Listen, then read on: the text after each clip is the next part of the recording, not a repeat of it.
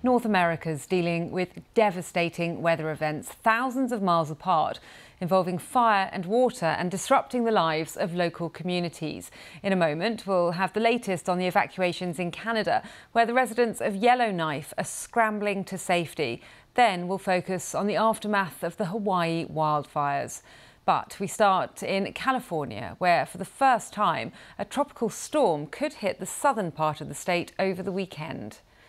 Hurricane Hilary is a Category 4 storm. It's expected to make landfall in Mexico later today in the state of Baja California, seen here. It's forecast to downgrade to a tropical storm before hitting southern California, with San Diego and Los Angeles in its path.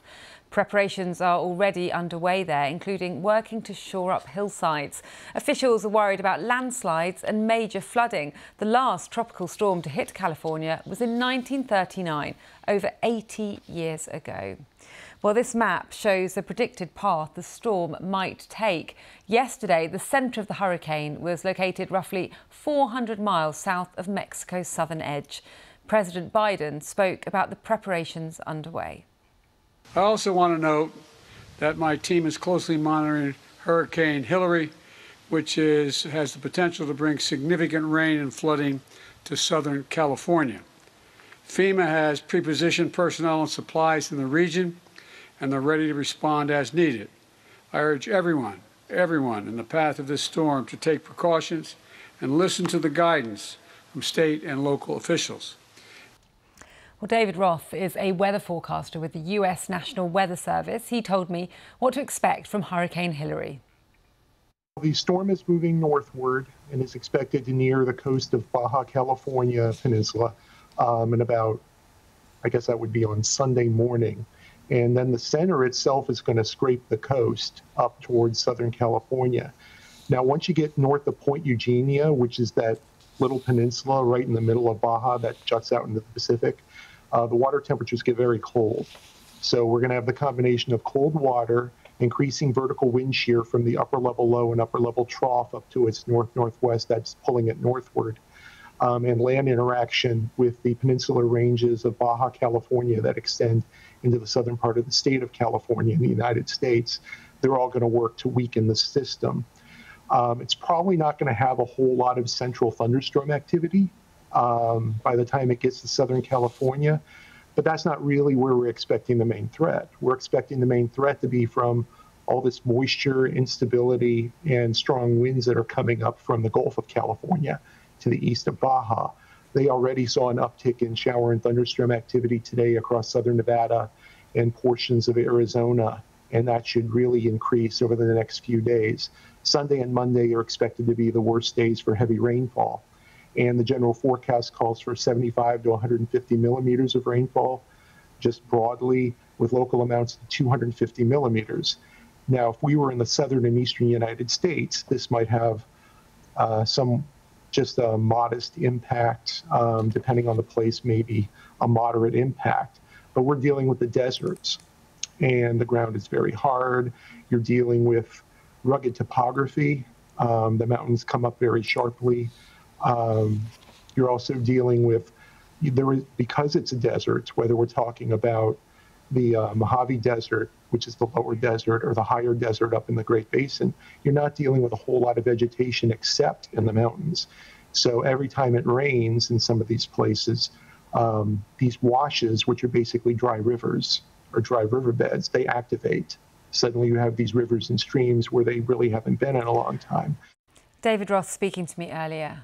111 people have died and more than 1,000 are still missing following devastating wildfires in Hawaii.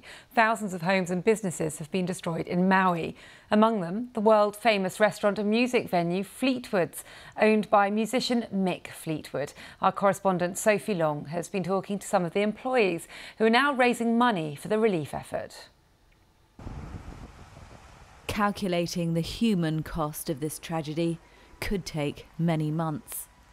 So much was lost here. Man, Lahaina is, it was the capital before it was Honolulu, you know? The kings and queens used to live in Lahaina. It was a sacred place. Lahaina town and the community of Lahaina epitomizes like culture of the Hawaiian story.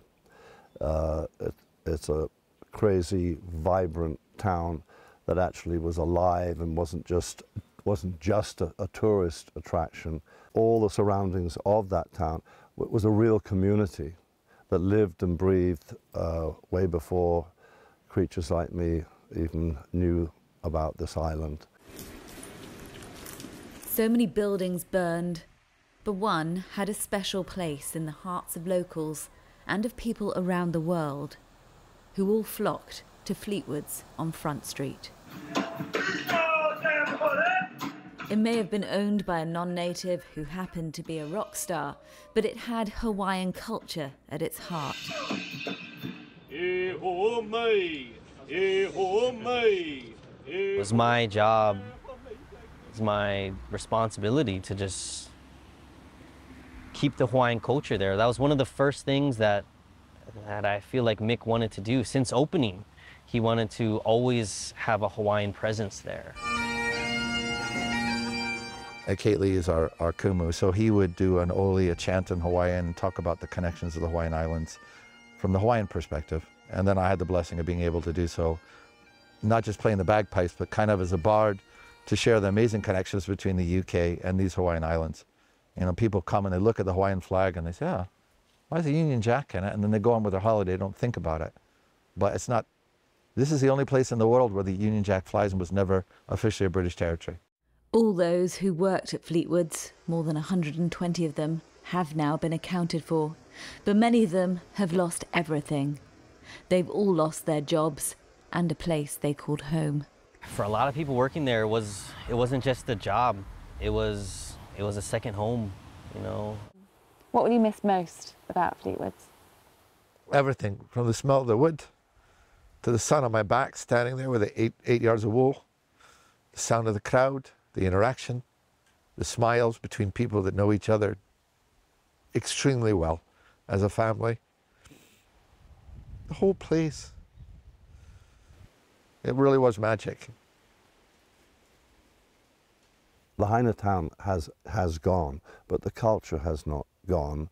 It, in fact, is being reminded about how important it is. What it will be, I don't know, but it has to have a sense of history to it and have a hallowed vibration, a hallowed tribute to what happened there.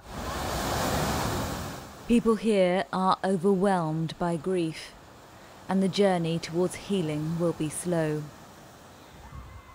But they hold on to hope and the breathtaking beauty that remains. Sophie Long, BBC News, Maui.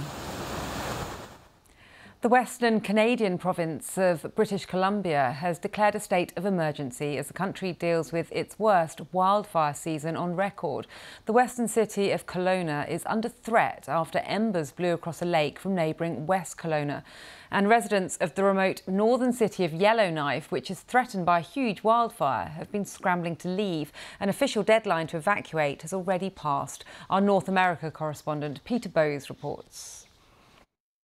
The scale of the emergency facing Yellowknife and its 20,000 residents can be seen in these satellite images. Smoke billowing over the remote city as fire rages all around. Everyone's trying to get out. There have been long queues at petrol stations and for buses to ferry people to safety, with just a few belongings and their pets.